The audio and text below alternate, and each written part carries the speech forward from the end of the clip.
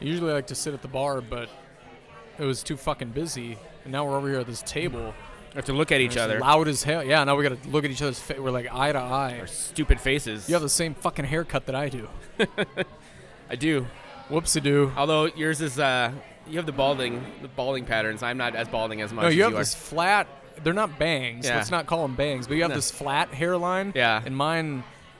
Yeah, wavy. Kind Yeah. of like our personal lives. I don't know what that Yeah. even means. Yeah. So, have you ever watched the motion picture Moana? No, I've not. Not yet, I guess. Okay, so for our listeners, I'm just going to drop this. I think Moana, though a lovely film for children, is a big fucking mess when it comes to environmentalism and like post-colonialism. Because the whole idea, and you haven't seen this, so I'll explain to folks at home too. Yeah.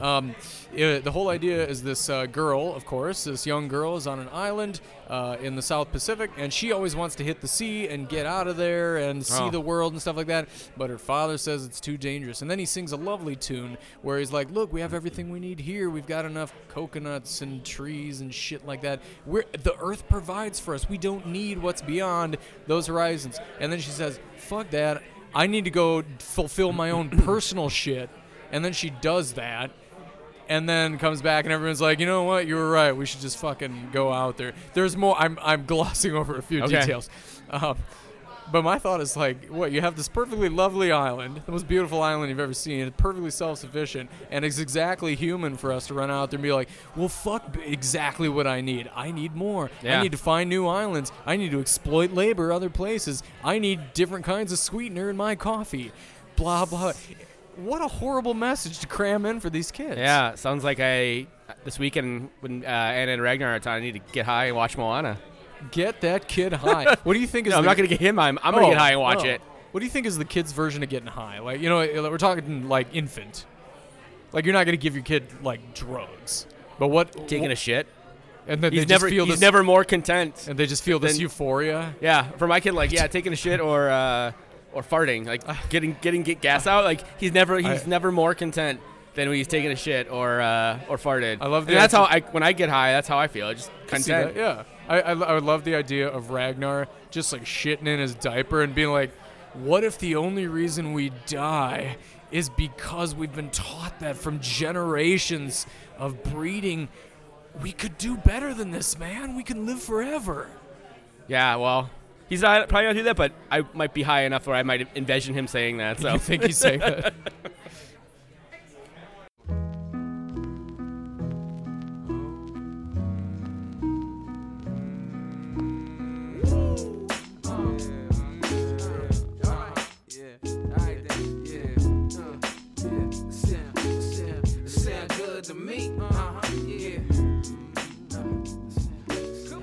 Live from Fitzgerald's in St. Paul, we are the Daves you know. This is the Daves I know.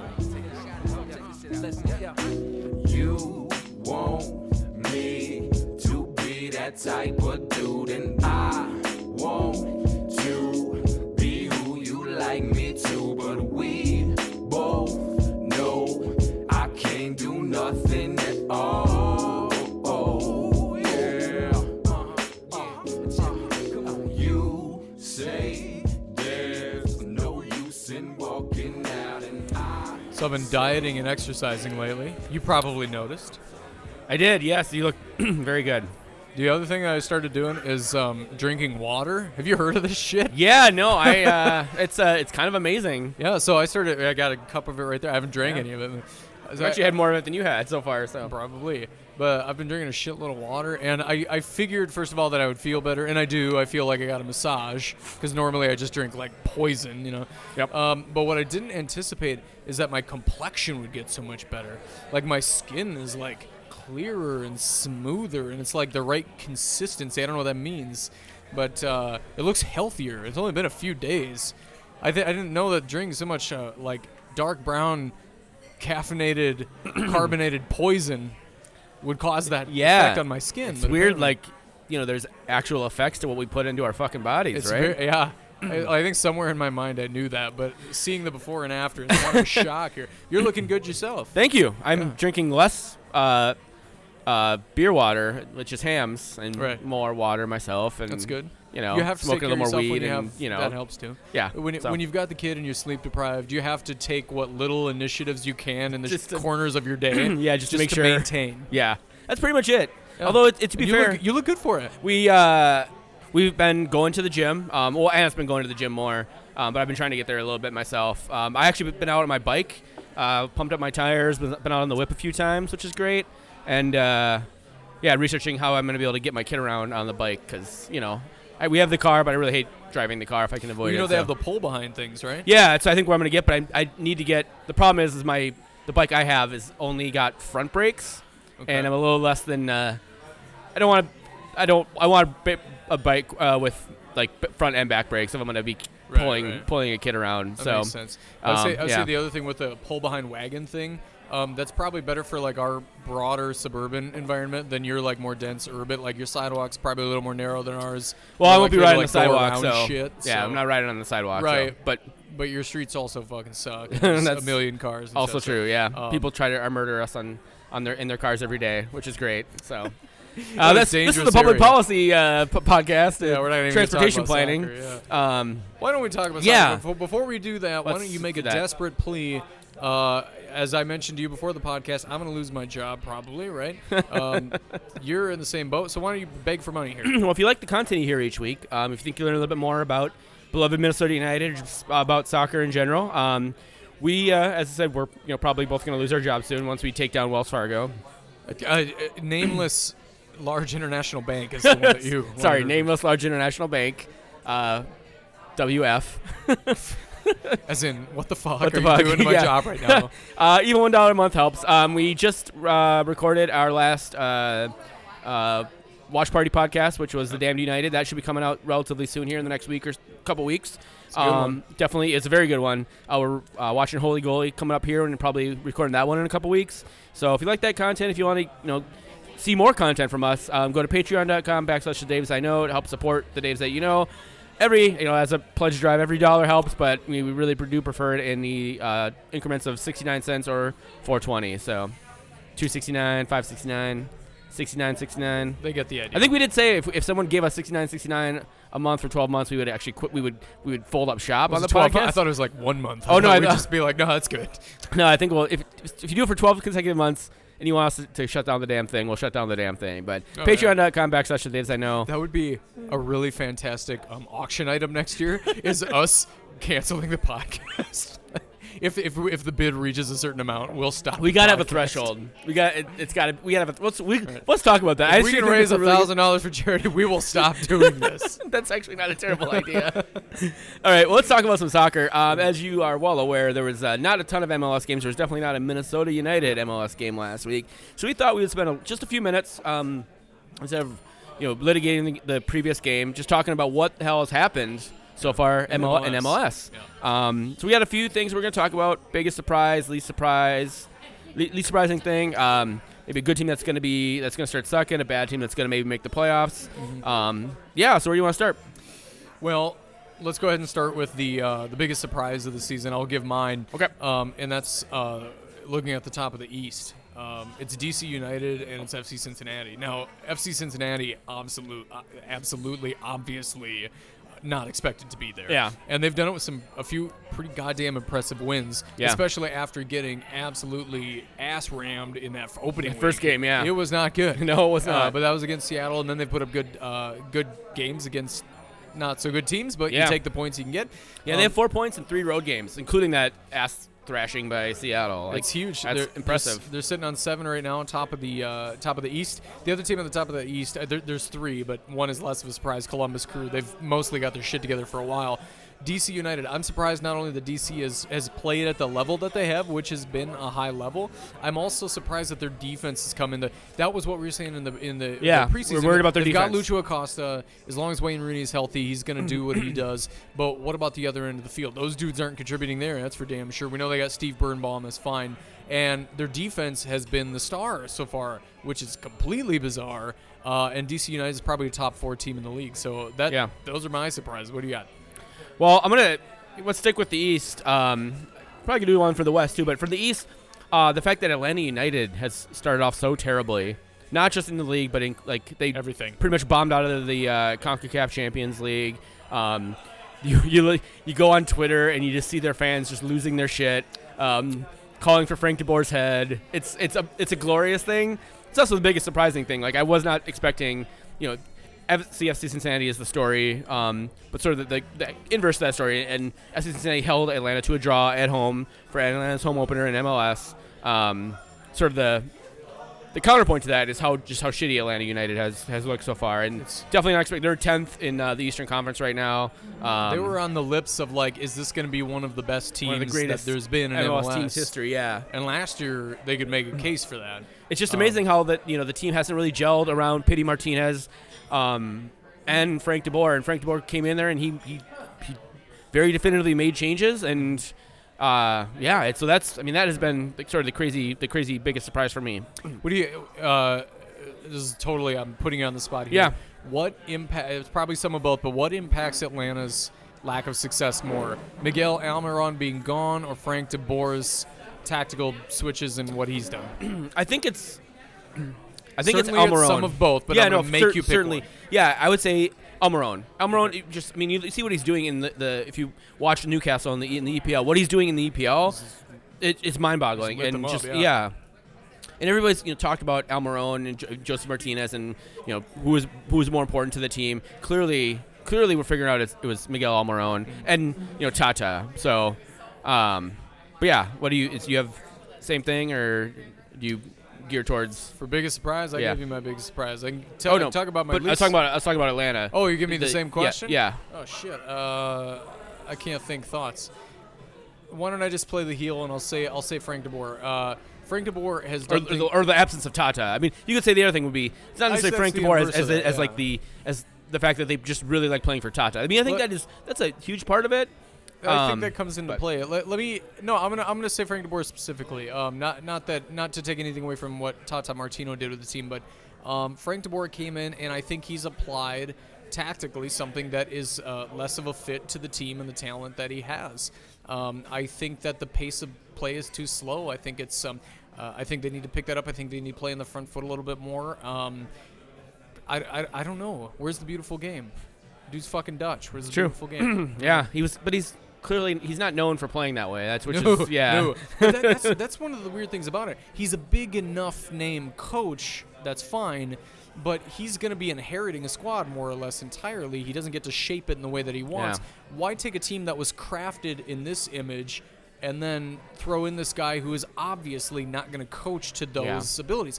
And that's why I say this has more to do with Frank DeBoer than with Tata Martino being gone. You could find other dudes that could replicate Tata Martino much better than Frank DeBoer has done. Absolutely. Yeah, and that goes back to the other big thing too is like, and we talked about when we did the preview podcast about how Frank DeBoer. He's crashed out of his last two jobs in glorious, very quick fashion. He actually has Damned United-esque fashion. He hasn't won a league game in any job since 2016. Am I wrong about that? I don't think so. Because I don't think he stat. won anything at Inter. He definitely didn't win anything at Crystal Palace, and was fired in Brian Clough fashion. He hasn't won a game since he hasn't won anything 2016. since Ajax. Yeah. So and by that, won anything, a game. We're not talking about hardware.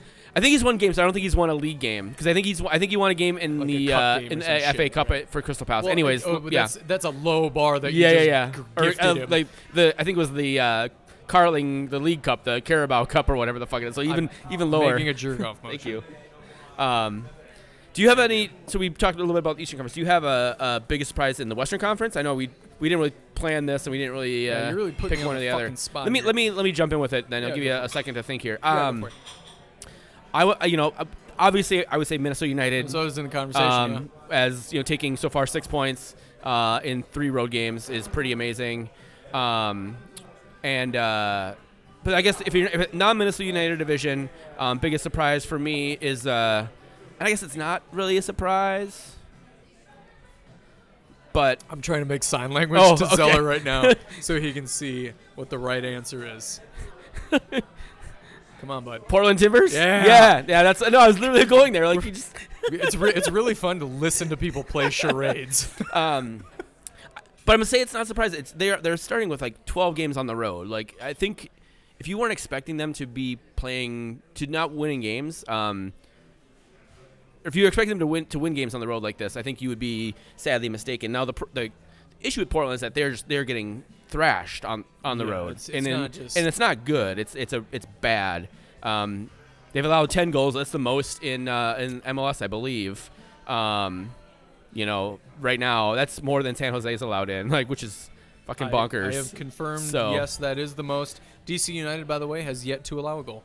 Wow, fucking A, man. Anyways, do you have another other than Portland or Minnesota United? I was giving you my sign language. Yeah. Portland Timbers has to be considered. Not only the amount that they've lost, but they're not exactly losing to juggernauts either. No. 1 point in 3 games. Talk about a road game. Sure, they were not going to dominate on the road. Fair, but this is steep. You gotta take some points on the road. Yeah, I mean, this DC is United MLS was Cup finalist. Yeah, DC United did basically the same thing last year.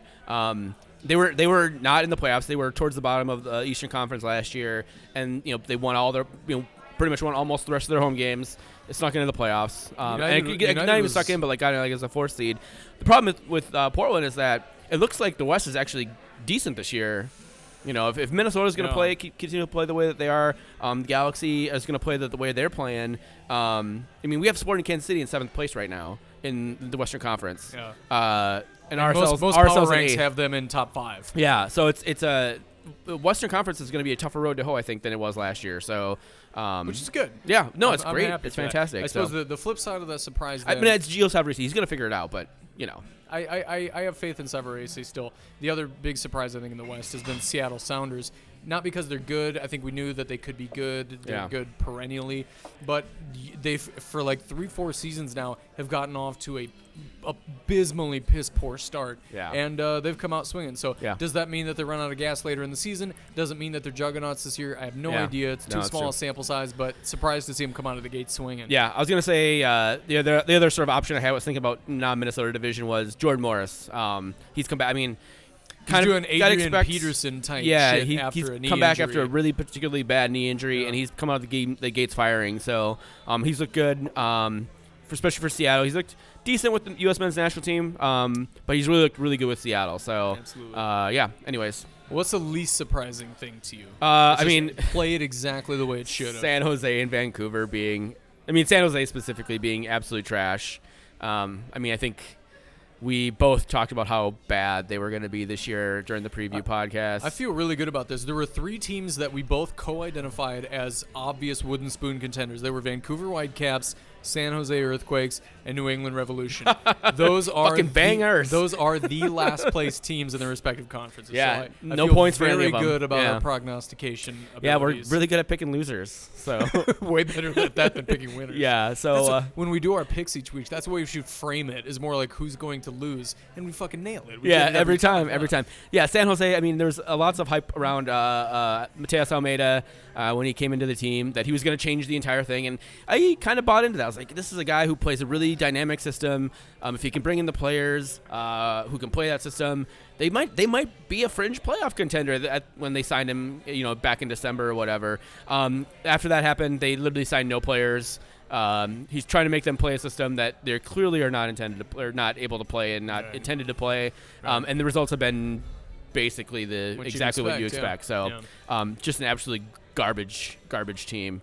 Do you have anything besides San Jose? That's kind of like I suppose in New England. The only in the Whitecaps, which they were the opposite of San Jose in that they were doing a massive rebuild rather than starting with shit and changing no pieces. People have been talking about Vancouver as a potential dark horse fringe playoff candidate, but I don't see it. But I see them. I see them building toward a future, and I do not see San Jose doing that. Yeah. So if you want to say which is better positioned 2 years from now, I say it's got to be Vancouver. Sure.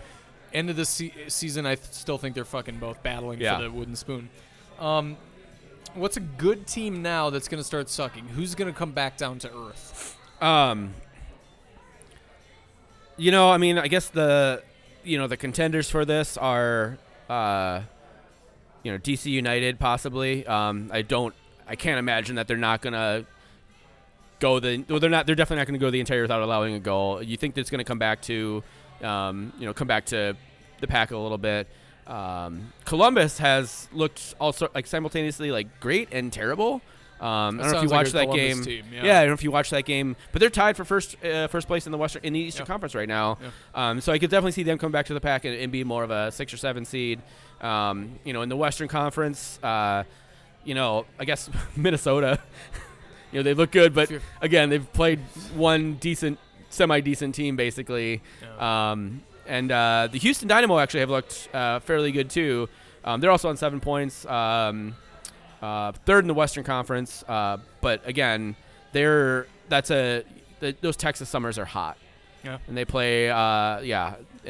It's really fucking hot down there. Maybe so they'll get a little Dallas swoon later in the summer. Yeah. I think the team that started out hot that's got to come back is FC Cincinnati.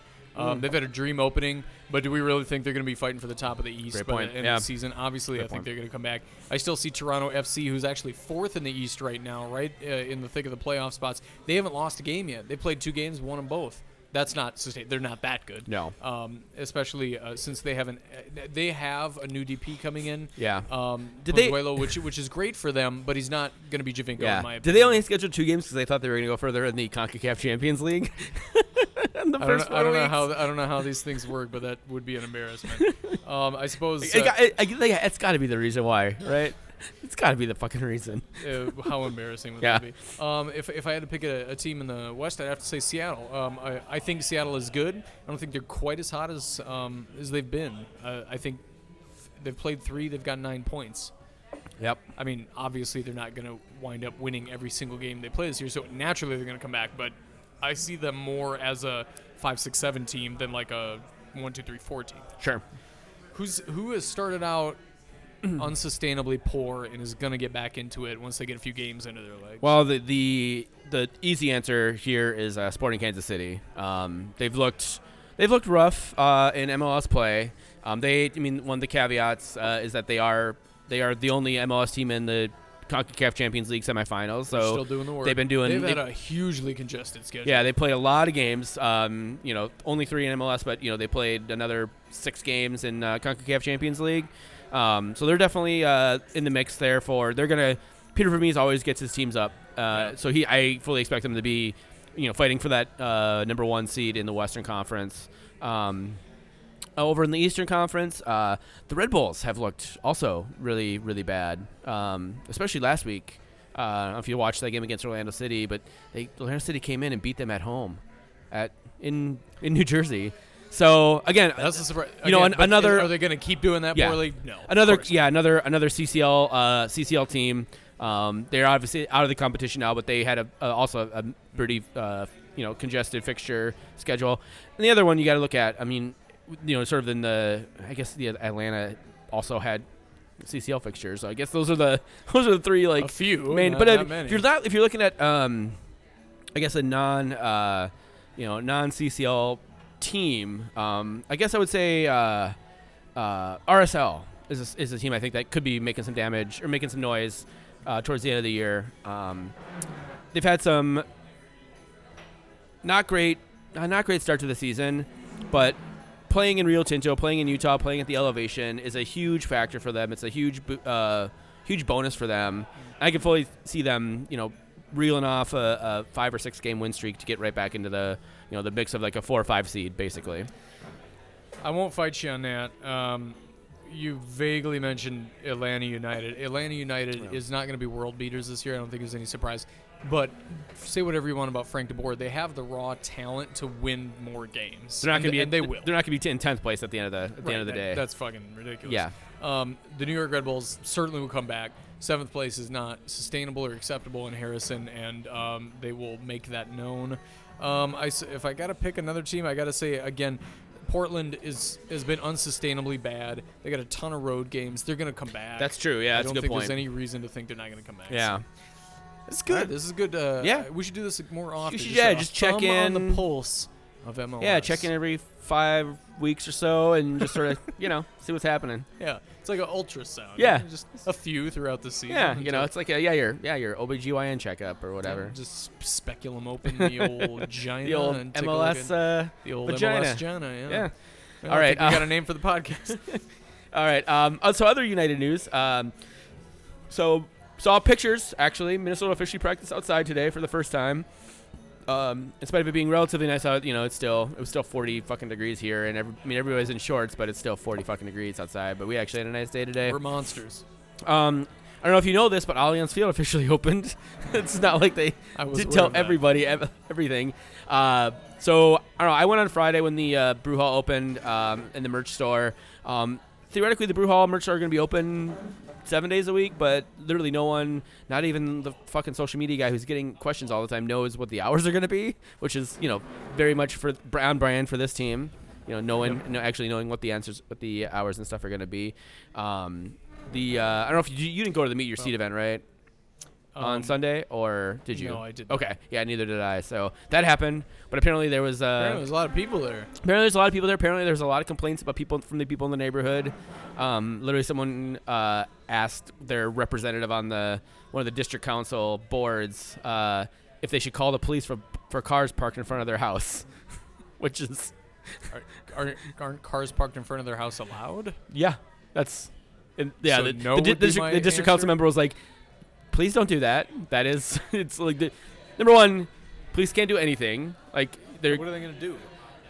Yeah, exactly. They can't do it. They literally can't do anything because you need to be parked there for at least law-abiding 24 citizens hours. tow them away. Anyway, so just guys, I'm just listen to this podcast. If you're thinking about driving, it's gonna be a shit show over there. Whether you're driving, taking the train, riding your bike, walking. So please, I live in the neighborhood. Please be considerate of the neighbors, and don't be a dick. Don't puke in their lawn or piss in their hedges or whatever. Be respectful. Know that they will probably be an asshole to you because you're encroaching in their neighborhood. Just don't be an asshole back. reason. Yeah, and don't give them a reason to be an asshole. Yeah. Most of these people are super nice and super friendly, and they're really freaked out for no good reason. I'm not saying it's justified in any way, shape, or form, but make it easy for them. Exactly. If you see some fucking garbage, pick it up and throw it in a trash bin or whatever. So. A couple other things. Minnesota United announced last week, actually, the Men in Blazers. I don't know if you're familiar with the Men in Blazers. They're going to be at the Orway the night before the home opener. If you saw the prices for tickets and for the show, they're fucking bonkers. So if you're into that thing, I think I'm not sure if they're still on sale. There was a season ticket or pre-sale last week. There was actually a newsletter subscriber pre-sale link. Today, there might be tickets available still. So if you're interested in that thing, I did buy a ticket, but I bought a seat that's like probably out the block view. I was like the max I was willing to spend, which is about $25. You're not even going to be able to hear the Sopranos from there. Yeah, I know. Tenors will come through strong back there, but yeah, if you've heard the Men in Blazers, that's probably a good thing. I assume that the Men in Blazers is an opera. Mm-hmm. Absolutely is. It's cool, but it'll be at the Orway though, which is really awesome. And I don't know if you haven't been to the Orway, I know you have, but if you haven't been to the Orway, find a reason to go to the Orway. It's fucking great. It's beautiful, yeah. And then I'm going to turn it over to you I have a couple more things I'm going to turn over to you quick for your TIFO pitch. Not much to say. We need people to help us deploy on game day. So that's going to include both obviously showing up a little bit early on the day of the game, the Allianz opener, to help deploy our TIFO. Lots of different jobs to do. Don't feel like you can't get involved if you don't have an expertise. We'll find work for you to do. There's all kinds of things to do. Signing up also means that you're signing up to show up to our rehearsal, so you can get another look at Allianz a week before we actually do the thing. So our rehearsal is on April 7th. My wife's birthday. Fought with the team on that one, but I'll be fighting with somebody else about it now. So come see Allianz a little bit early on April 7th. All you got to do to sign up is we have a Sign Up Genius thing. You can access that by visiting your Dark Clouds or your Wonderwalls or your T&Es, your other respective websites. They've got links all over the place. All the social media Visit have them on it, the so. socials. They're all sharing it. So it's easy to find. And actually, I didn't even want to make a pitch tonight because we've only got a few spots left. We're not desperate, but you should be if you really wanted to be a part of this. Yeah, so that's the point. That's great. Okay. Yeah, I've heard very good things from people who are at the TIFO. That's going to look fucking amazing. And I hope so. so. Make sure to check it out. A couple of last things. International break. Our guys didn't really use shit during the international Hardly break. played. Yeah, some of them barely. Some of them didn't even play at all. Like Romario played against the United States. Romario played. Greg Ush didn't play any games. Metnair played. Played against Senegal and Sadio Mane. So I'm curious. That'd be a really fun interview to be like find out like how the fuck it was against lining up against Sadio Mane. It's pretty fucking cool. The international game makes fun instances like Yeah. And then the final thing is someone in the front office mentioned I'm going to to me. give you 30 seconds on this because this is going to devolve into the whole podcast. Yeah, I no. know it. So basically what happens is, everybody complained on Twitter, but also to the front office about the helmet and diaper bag policy. Helmet policy and diaper bag policy are basically you couldn't bring your helmet in if you biked, and the team was encouraged. And they have 400 bike spots at the stadium, but they weren't going to let people bring their bike helmets in, which is kind of fucking weird. Yeah. And then diaper bags were on their explicit list of things that were not allowed into the stadium, which also, again, they have changing tables in every fucking restroom, men's and women's, in the stadium. Seemed really strange and weird. I got assurances from someone very high up in the FO that both the helmet and diaper bag policy were not, as they were sort of announced.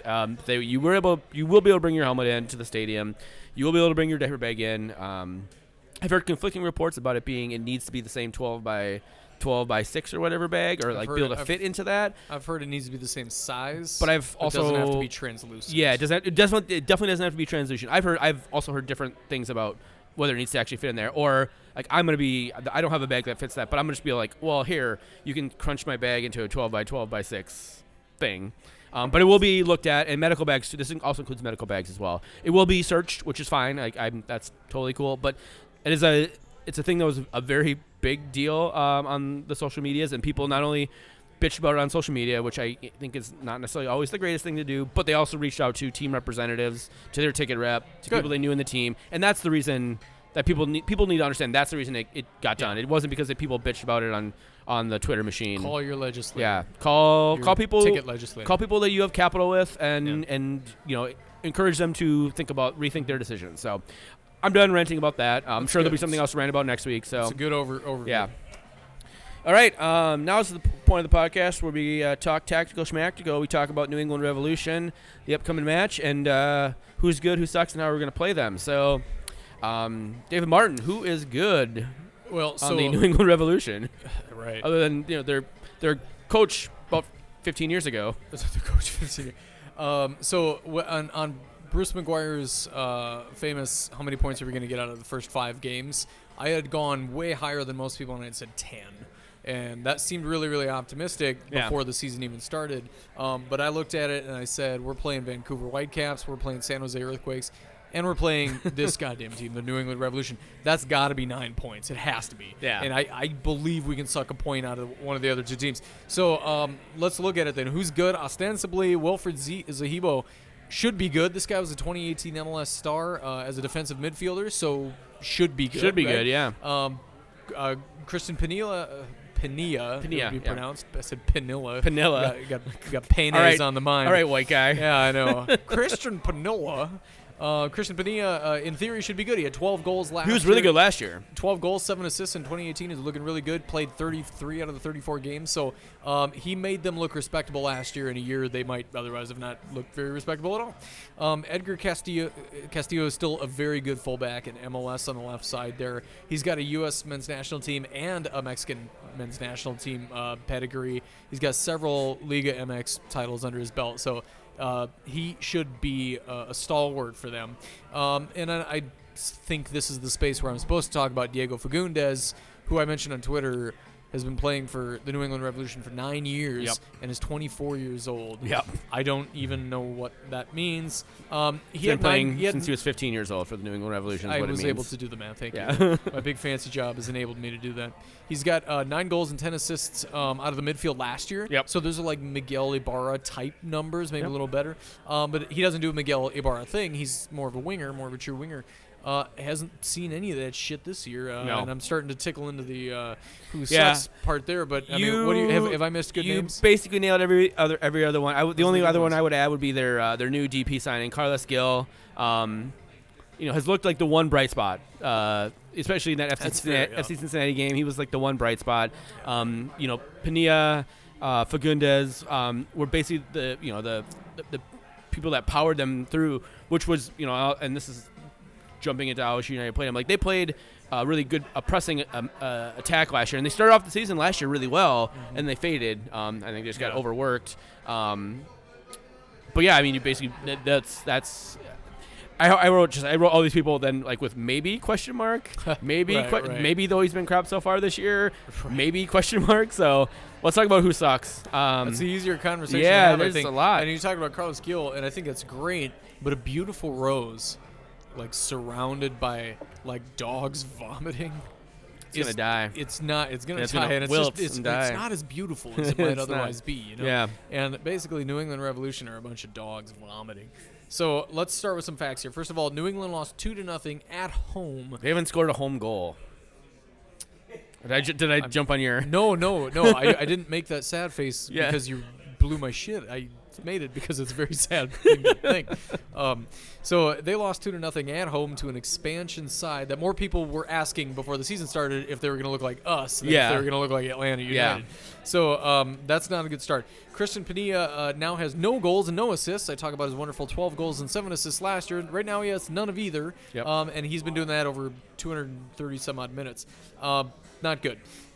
Now, it's harder to say definitively or prove or statistically whether a more defensive-minded player is doing this or doing that. I can't throw out a number that says a defensive midfielder is good or bad, but I'm going to fucking try to force this peg into that hole anyways.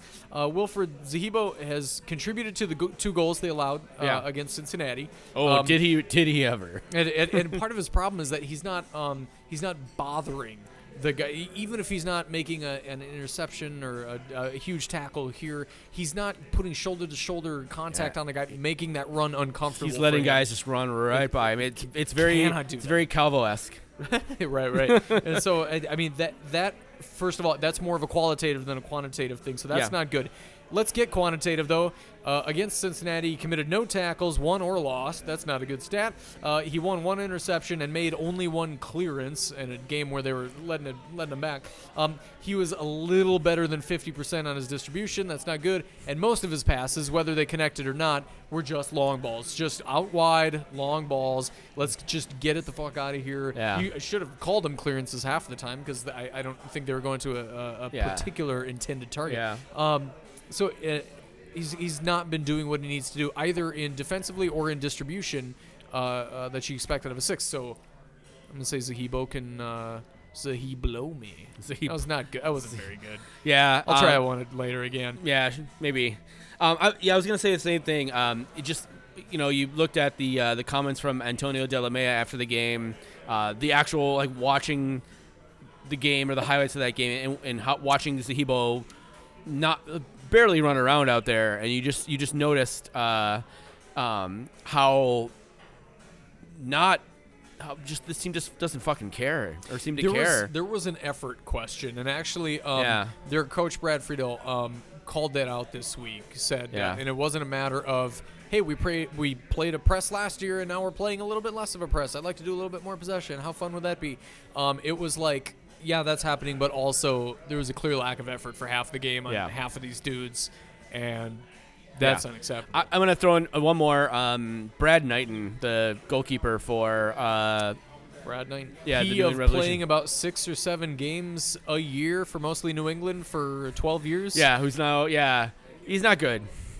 No, he's not. His distribution has been terrible. I mean, his distribution literally led to the first FC Cincinnati goal. When he not clearly, good when you're a goalkeeper, and that's what we're talking about. And he booted a ball long when basically, if you watch that, the team was clearly set up to like a short pass to build out of the back, and he booted it long straight into a 6'3" or 6'4" foot tall center back who headed it down, and then Cincinnati was back on the attack, back at and him, they within 5 seconds, they had scored a goal. So, I think much like your David Bingham, this guy's prone to mistakes, and I think this is the way Minnesota can capitalize on the lack of effort in the defense and a middling at best keeper. So. Well, I've gotten to start the last 2 of these sections, and I feel like I've eaten up a lot of your words here. Can I throw it to you and ask, how do you think we should play It's them? good that we are feeling the same way about these things. So we're much more of one mind so far this year than maybe we have been historically in the past. Yeah. But it's easier to do that when your team isn't complete hot garbage. Yeah. So as you mentioned earlier, and I said, Friedel came in last year. He wanted his team to press. Clearly, it started. It worked out well at the beginning. but they tired out and easily missed the playoffs.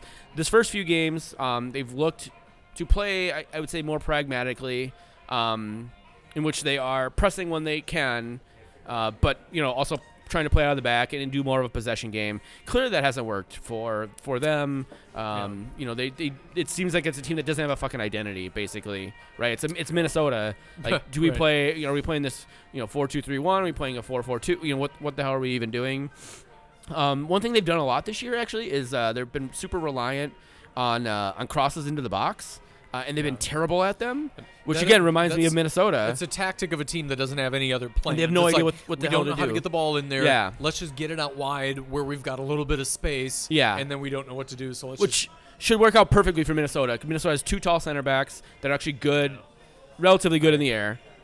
That's true, but I also think of how poor we are on set pieces. True, yes. And I'm like, what is that but a set piece where you don't have time to get organized? I mean, Yeah, but we've seen it. We've seen Minnesota do well with those things this year so far. I mean, better. Better compared to the last couple of years. On the offensive side, I think the movement that Minnesota has should create a lot of space behind in the New England midfield and especially with their center backs. And with their defensive midfielder who kind of will lackadaisically jog after. Yeah, us. not actually chase anybody. Now the question is Adrian Heath alluded to this last week that he was frustrated with a couple players after their LA Galaxy performance, and would he drop those players? And we kind of speculating that's Schuler more than like 99% Schuler, and then people speculate that is he talking about Ibarra? Is he talking about he should be talking about Boxall and maybe giving Coleman an opportunity there. I'm not sure if that's the right idea with New England's penchant for crossing into the box, but is it Schuler and Ibarra and who comes in?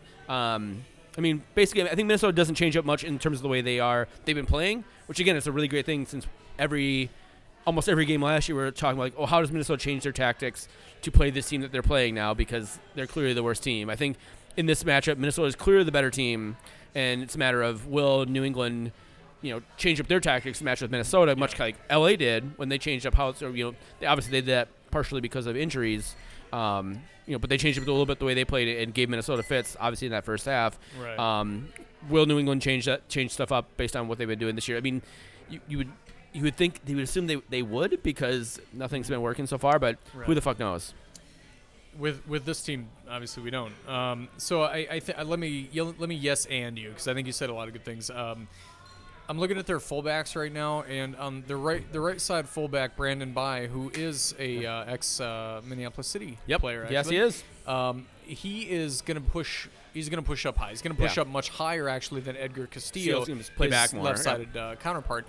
So I think that, and now if you're thinking spatially right now, their right-sided fullback is going to be facing our left side, and that means, for instance, Calvo as well. So I see that as a battle that we need to keep an eye on. Sure. Calvo is going to be a guy who, and again, probably less than Medanier in truth, but Calvo would be a guy who would push high if he gets the start again as well.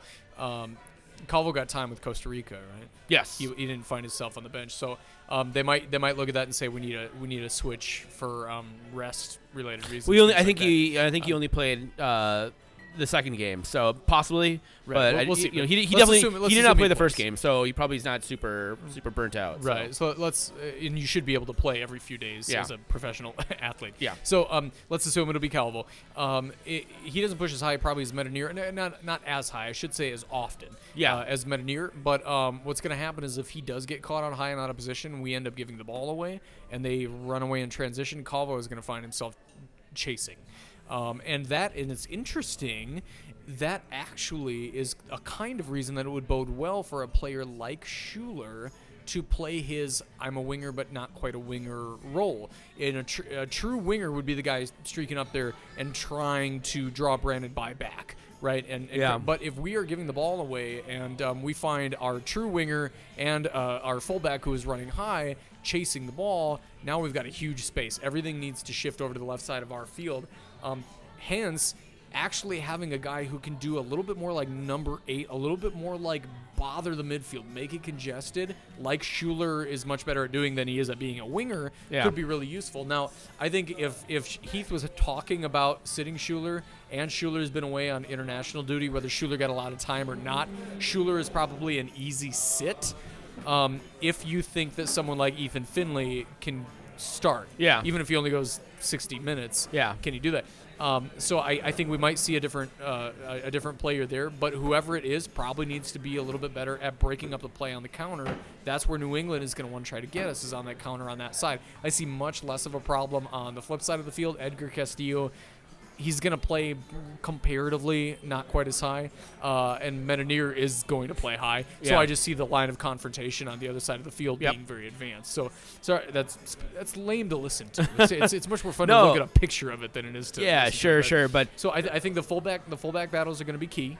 I think that Schuler, or a player like Schuler, actually should get the start on the left wing and not play the traditional winger, but more like what Schuler's been asked to do, give him the mobility, give him the freedom to roam. And I think generally we should do what we were really successful at in our first 2 games, which is where we use our fullbacks to allow our more advanced players to play positionless. It's not a matter even just of Miguel Ibarra playing more centrally, which of course I think he should do. It's about him dropping back. It's about finding him pop up on the other side of the field. It's about all this kind of stuff. And I think when you can have that positional fluidity, you can create overload situations, and you can dictate where those lines of confrontation are going to be held. Now, naturally, the flip side of that is if you get caught on a counter, you're going to be out of position. That's no fun, but I also think that we've got the pieces behind us in our midfield to make that a harder counter for them. I think we'll be okay. Last note, I think we should start Boxall instead of Coleman for the exact reason you said. Better to have a tall dude against a team that's going to just hit prayer balls out wide and then prayer balls in on a cross. I like exactly that.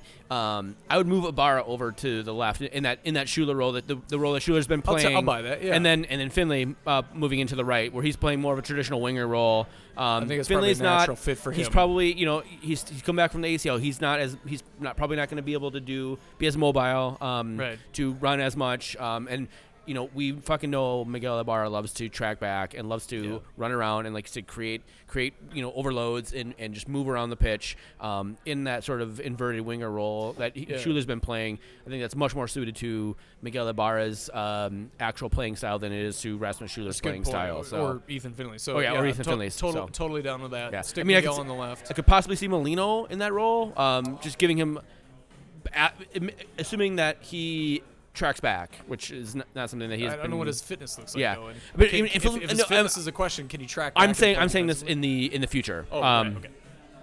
Molino's not going to be playing this game. He probably earliest he'll play is probably the home opener. But in a role like that, if he's committed to tracking back, he could play more in that sort of that inverted winger role. I'm not sure that he will play him there. I really honestly think if that is how Adrian Heath wants to play with this team, Miguel Ibarra is the best person on the roster to play in that position in terms of his work rate, his tenacity. That we've seen him come back and play defense. We've seen him get forward and get all over the place to create overload situations. So, I can see that. One thing that I don't think would be the right move before we move on to predictions here, I don't think it would be the right move to start Angelo Rodriguez, move Romario Ibarra to his more natural left winger spot, and then keep Miguel on the right. I don't see, to say nothing of Angelo's skills as a striker, I don't see Romario being the guy who needs to do what we've been describing needs to happen on the left. Their attack is going to come down their right side, our left side, and I think we need to be more bothersome, and I don't see Romario doing any of that. Romario could be great at getting in behind them if they want to get happy on that side and go forward. But I think we have enough positional fluidity among our central guys. They can roam out wide and find that spot where he would have otherwise been. We need a guy who can put shoulders on shoulders and make a hassle out of it. Romario Ibarra is not that guy. Yeah, and as you say that, I immediately jump to the fact that that actually, because Romario did not have a super great game against LA. He might be the one that Adrian Heath is thinking about dropping. It's Romario and Schuler. Well, he obviously wants Rodriguez to be the guy. Yeah. So if it's Romario and Schuler, and he moves Ibarra over to the left, brings up Finlay, and then puts Rodriguez up top, I could easily see that being the rest midfielders and the back line all being the same. I could easily see that being what Adrian Heath does on Saturday. So, So the next question is, who's going to win? I've got a 1-1 draw. I know I felt really confident. I sounded really confident there. I talked about how we're going to get 10 points and stuff like that. I think that we're going to still get 10 points if we get a draw here. Yeah, yes, we can. If we win against the Bread Bulls, gotta go to Bread Bulls. After their loss against Orlando City, looks increasingly likely. Yeah. But for some reason, I just see an albatross hanging around the neck of this game, and I think that Minnesota United is coming back down to earth, where they should be. Yeah. Do you think the closed door team meeting is gonna kick New England in the ass and get them going? And I don't put too much stock in that. I think those things tend to be less effective than people make them out to be. Especially since it was like New England doesn't closed have the door talent on the field. So it's one thing if, say, Liverpool had a run of 3 games where they were shit, and they said, guys, we got to pull it together, which we did. And but we know we have the talent to be better. Okay. But with New England, they're not a pep talk away from being better soccer players. They're not good soccer players. So no, I don't think that'll be the cause. I think we will be our own undoing. We'll be the reason. Yes. So you have New England getting their first home goal also. Yeah, probably a Boxall fuck up. That's well, I'm a little more optimistic. I have Minnesota winning 3-1, also allowing their first home goal this year. But I think we have too much talent, especially in the attack against this team. Clearly, if you watched any of that Cincinnati game, they have literally no desire to play soccer right now. So I could easily see us going in, and I could see us being like a sort of dodgy most of the first half. We get a late first half goal, and then the floodgates open in terms of New England just basically quits on Friedel, and we'll see. So, all right. God, I hope that happens. Yeah, that would be great. So come join us. I'm not sure if you're gonna be at the Watch Party. I'll be at Blackheart on Saturday.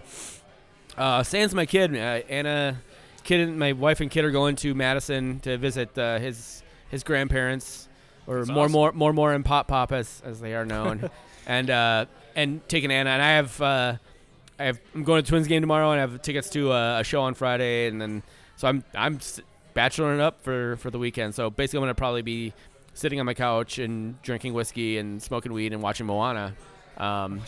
So what a film.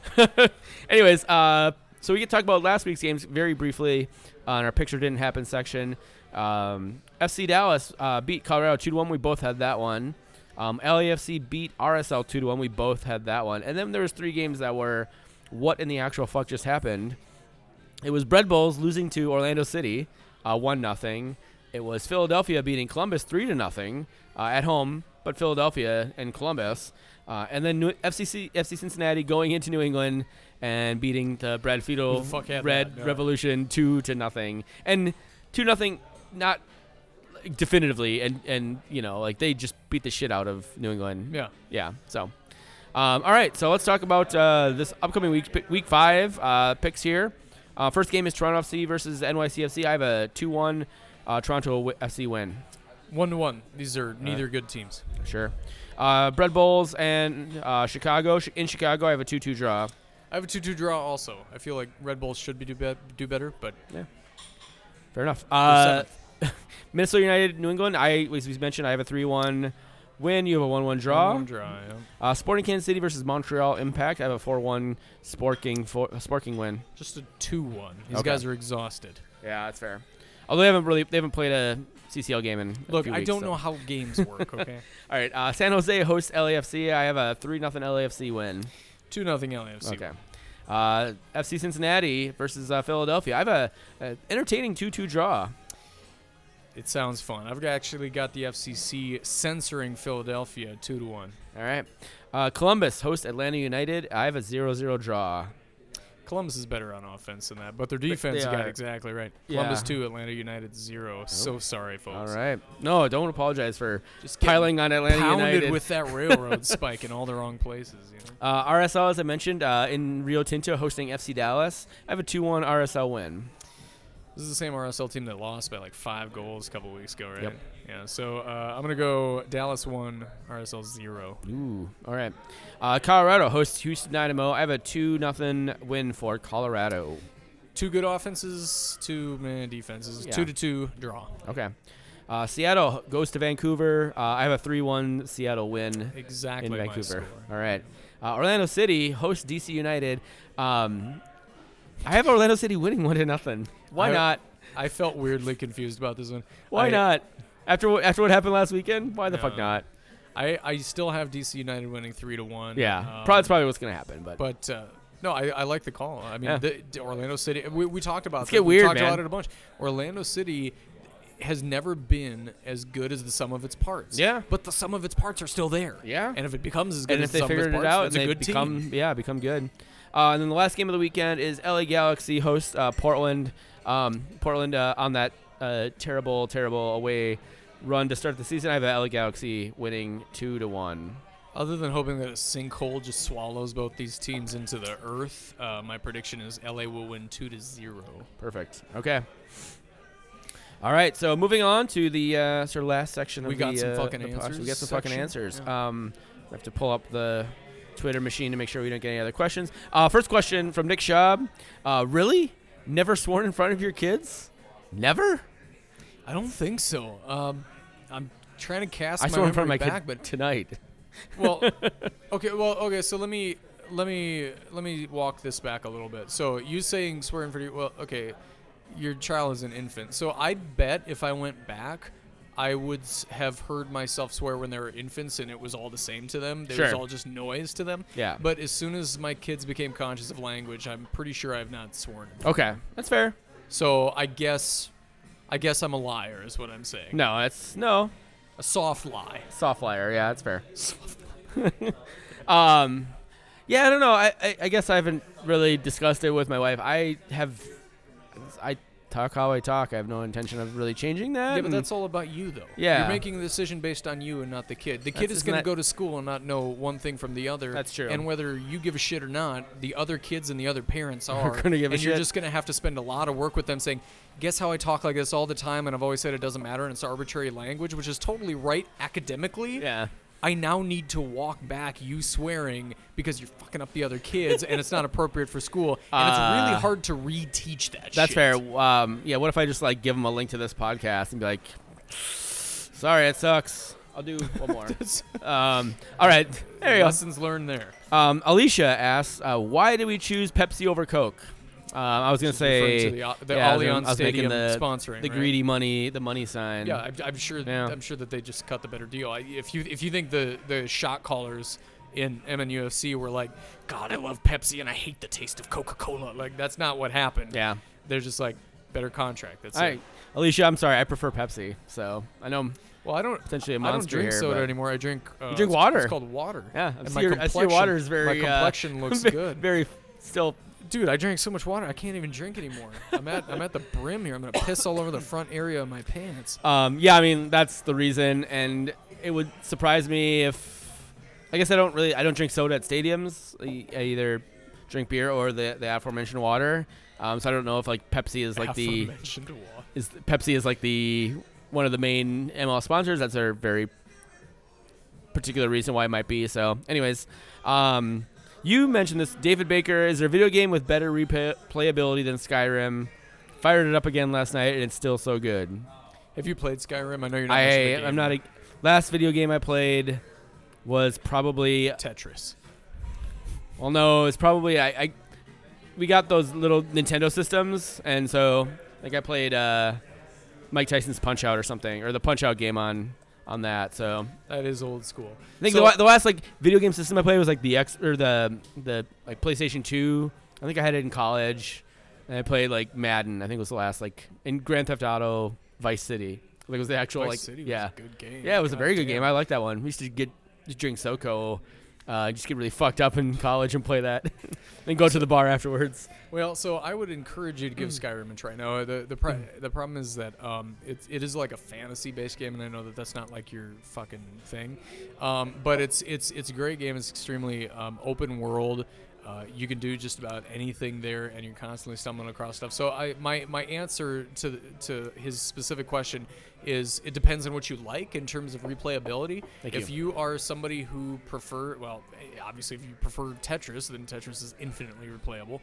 If you're somebody who is way more into strategy stuff, I've seen people who put 1,000 hours into Civ 6 saves, and stuff like that. So I totally get that. For me, I'm like a fantasy dude. I love shit like that. It doesn't get any better than Skyrim. It's just immersive storytelling. The shit you find everywhere. Every time I play it, I find a new way to play, new shit to find, new goals I want to go after. And with the addition of mods in the game, you can make like there was one mod, and I could name 1,000 here, but there's one mod where they added bathroom, like having to go to the bathroom into the game. Some intrepid user decided they would add like a bladder function, and so if you don't take care of going to take a piss or a shit like every so often, you'll lose stats because you're impacted by that, and eventually you'll just have to pee. So but they had like fully like animated pissing. So like there's basically a porn subgenre of Skyrim characters like standing atop a beautiful snow-crested mountain, like pissing off a cliff and stuff. It is weird stuff. But my point is that's only one weird example. There are 1,000 other very normal, very fun mods too. The addition of mods continues to add replayability. It's wonderful. I know you said you didn't have any of the expansions. Go get the expansions. More crafting, more alchemy, more bullshit. I really like the original Legends of the Zelda game. I had the gold cartridge. Oh yeah. Yeah, that was like really cool. It doesn't have the replayability because once you've figured it out, you've kind of figured it out. That's why I love replaying it, because I can beat it every time. Yeah, there you go. That was a wonderfully influential game. All right. And then our final question, unless anything came in late. Wes Burdine asks, rank these cartoons: Dora the Explorer, Paw Patrol, Daniel Tiger, Wild Kratts, My Little Pony. I'm gonna cede the floor to you because I know I've seen My Little Pony, but the old 80s version of My Little Pony. I know Daniel Tiger is based on Mr. Rogers, yeah. And then Dora the Explorer I've heard of, and I know there's like a live action movie of that coming out, but I have nothing about these actual current iterations of the cartoons. And follow-up question from me is, clearly none of these are cooler than the original Transformers, right? So I'm gonna answer your question first. I've never liked any iteration of Transformers. I think it's the fucking lamest thing ever. I think it's terrible. Get out. So get out. With that having been said, so I'm sure our listeners have already forgot the list of 5 here. So yeah. I'm going to walk through them real quickly. Dora the Explorer is very, very age specific. It is really only appropriate for, I'll say, 4 is probably a little on the old side to be enjoying it, and then under. So make of that what you will. Paw Patrol, probably a little bit older aimed than that. That's the one with dogs that run shit, right? Yeah, there's one that's in charge of fire, and one that's police, and one that is in charge of air-related shit, garbage, sanitation. It's a fucking municipal dog system. That actually sounds kind of fun. That sounds like getting stoned and watching Paw Patrol sounds like a really fun idea. Getting high would be fantastic. Much more fantastic than getting high and watching Dora. So I'm not going to go through this. Daniel Tiger comes first because this is why I think it's most important. It does what Mr. Rogers did, which is it talks about emotions. It doesn't just say X happened, ooh, drama, we solved the problem, we solved the crime. Yeah, it talks about your feelings, and it makes that the crux of the of what's happening. Sure. And how to deal with stuff socially and otherwise. So I think that's got to be on top. Don't get me started on the economies and politics of who's wearing pants or not. I saw whether they're making their curtains out of maimed tigers. If you want if you are interested in this, and you want a good little Twitter thread. If you just check out the TDIKMN Twitter feed, there was some very. I was getting all these fucking notifications on my phone. I'm like, what is even going on? I had no idea. And yeah, it's you such had a bizarre. You kind of blew it up with the Paw Patrol, or no, sorry, not Paw Patrol, Daniel Tiger. Daniel Tiger. So let's not even get into that. Yeah. But Daniel Tiger comes first. I'm gonna go ahead and put Dora second because Dora is least ostensibly oriented toward learning. Yeah. I'm gonna go ahead and put Paw Patrol third. Then kids love Paw Patrol, and it's entertaining and it's colorful, but it has very little to do with educating them. It's I'm not gonna quite call it garbage, but it's pretty vacuous. Okay. I've never seen Wild Kratts, so I'm gonna put it last. It probably sucks. And then My Little Pony also is honestly, think My Little Pony is what a pedophile thinks kids think like. Like that's what dreamed it up. And there's no education happening there. There's no emotional learning there. It's weird bullshit. So yeah, okay. There to recap quickly: Daniel Tiger, Dora the Explorer, Paw Patrol, My Little Pony, and then Wild Kratts by default is last because I don't know what the fuck that is. So, and my kids don't really watch that much TV. So. Yeah, that's cool. I don't know. You're gonna get all this shit. I'm sure I am. Yeah. You know, there's like things like He-Man and stuff are back on like Netflix. So I may just like let my kid watch He-Man and shit, and you know G.I. Joe and you know. Can I ask you, you already mentioned Transformers is a great show from your childhood. Yes. What was like the worst show from your childhood? Or maybe you didn't think it was bad at the time because you weren't like very discerning taste, but you look back now and you're like, what the fuck was that? Yeah. In terms of cartoons? I'll give you two while you kind of okay, yeah, let me think about it for a So second. first of all, Pee-wee's Playhouse. I actually hold on, I have the inverse That's opinion fucking of this blasphemy. actually. As an adult, I think it's cool as hell. But looking back, I'm like, how on earth was I watching this? No wonder I'm so fucked up. Look at me. Have you ever wondered, having a conversation with me, how I became the way that I became? Well, that's how. And I didn't just grow up on the TV show. I also grew up in the fucking Tim Burton movie. The movies, yeah. Which, looking back now, I was like, what the fuck?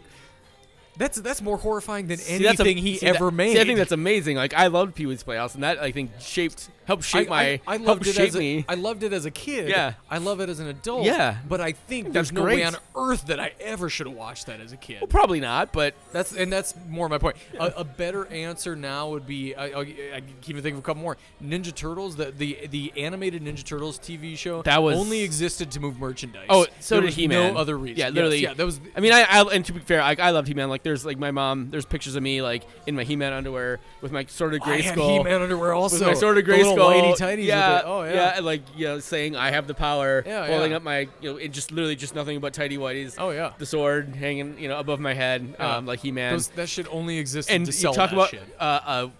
I know it's not a soccer movie, but we should watch the live action He-Man. Have you ever seen the live action He-Man movie with Dolph but Lundgren? It sounds awful. It's so terrible, but it's so fucking good. It's Courtney Cox. It's her film debut. It's all right. fucking that's amazing. redeeming. It's Dolph Lundgren. Let me give you the Yeah, sure. last show that is definitively it wasn't good as a kid. It's not good as an adult. Was the half animated, half live action Super Mario Brothers? Yes, television that one program. was bad. That was thoroughly bad. As a kid, as an adult, it had no redeeming qualities. Yeah. It was just bad. Yeah, I'm gonna say. So a couple I remember. So the original My Little Pony was fucking terrible too. I don't know if you ever watched the original My Little Pony, but it was really bad. No redeeming qualities whatsoever. Okay. The other one that that I remember just not understanding why it existed was Gummy Bears, which was like Care Bears, but Gummy worse. oriented. Yes, but worse. Yeah. So those are the two that stick out as me. Just be like, I was just like, I don't understand why these things are on TV, other than it's like My Little Well, Pony we is like for watched 'em. girls and stuff, and that was like Yeah. I think that was like the whole thing. And my sister had My Little Ponies, and anyways, that was a fun jaunt back down childhood memories. God. Yeah, damn. Fortunately, I lived in front of a TV because I did too, because we're children of the 80s. yeah, my parents That's how our were. My parents fucking worked. raised My parents us. worked like opposite shifts, so that they didn't have to pay for daycare. It was just basically like, mom was sleeping or dad was sleeping, so I was like, oh yeah, just TV will keep me company and babysit me. It's so weird because this podcast is gonna be 9 hours long.